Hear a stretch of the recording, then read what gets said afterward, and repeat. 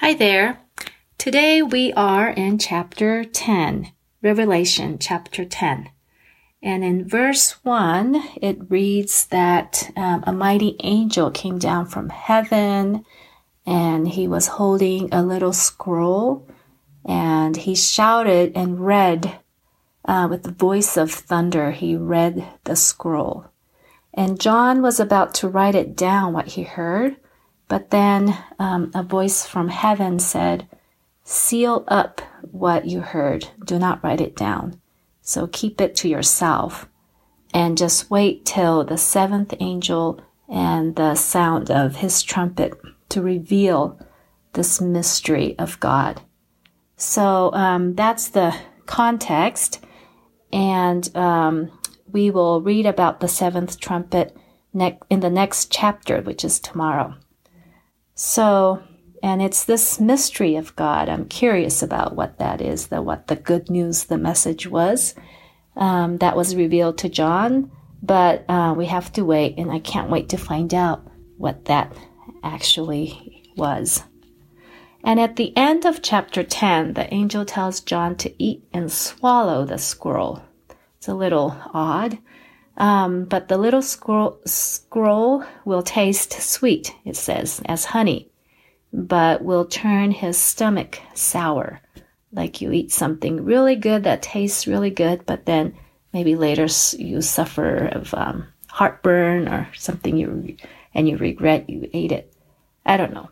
But it sounds like the good news is sweet to the mouth, but will turn our stomach sour. Now, how I read this section is that the good news that was revealed to John in the scroll is sweet and full of the message of grace, forgiveness, love, and hope. It's the good news that brings us to Jesus, to a relationship with God, and that brings salvation to our souls. But our walks with God could be sour at the same time. It's not all warm and fuzzy. Our life in this broken world is not easy. We live in a world that's impacted by sin, and that's the reality. Anyway, I like how good news is not sugar-coated, but it contains the bitter reality.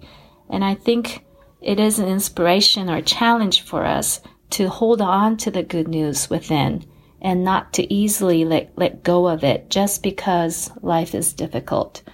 To let the good news take root in us, to cling on to the message, to Jesus, and not let go. So I understood that as the good news in this chapter 10.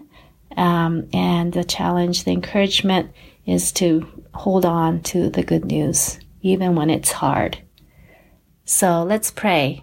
Jesus, we not only share about you with our mouths, but we'll hold on to you even when life is sour.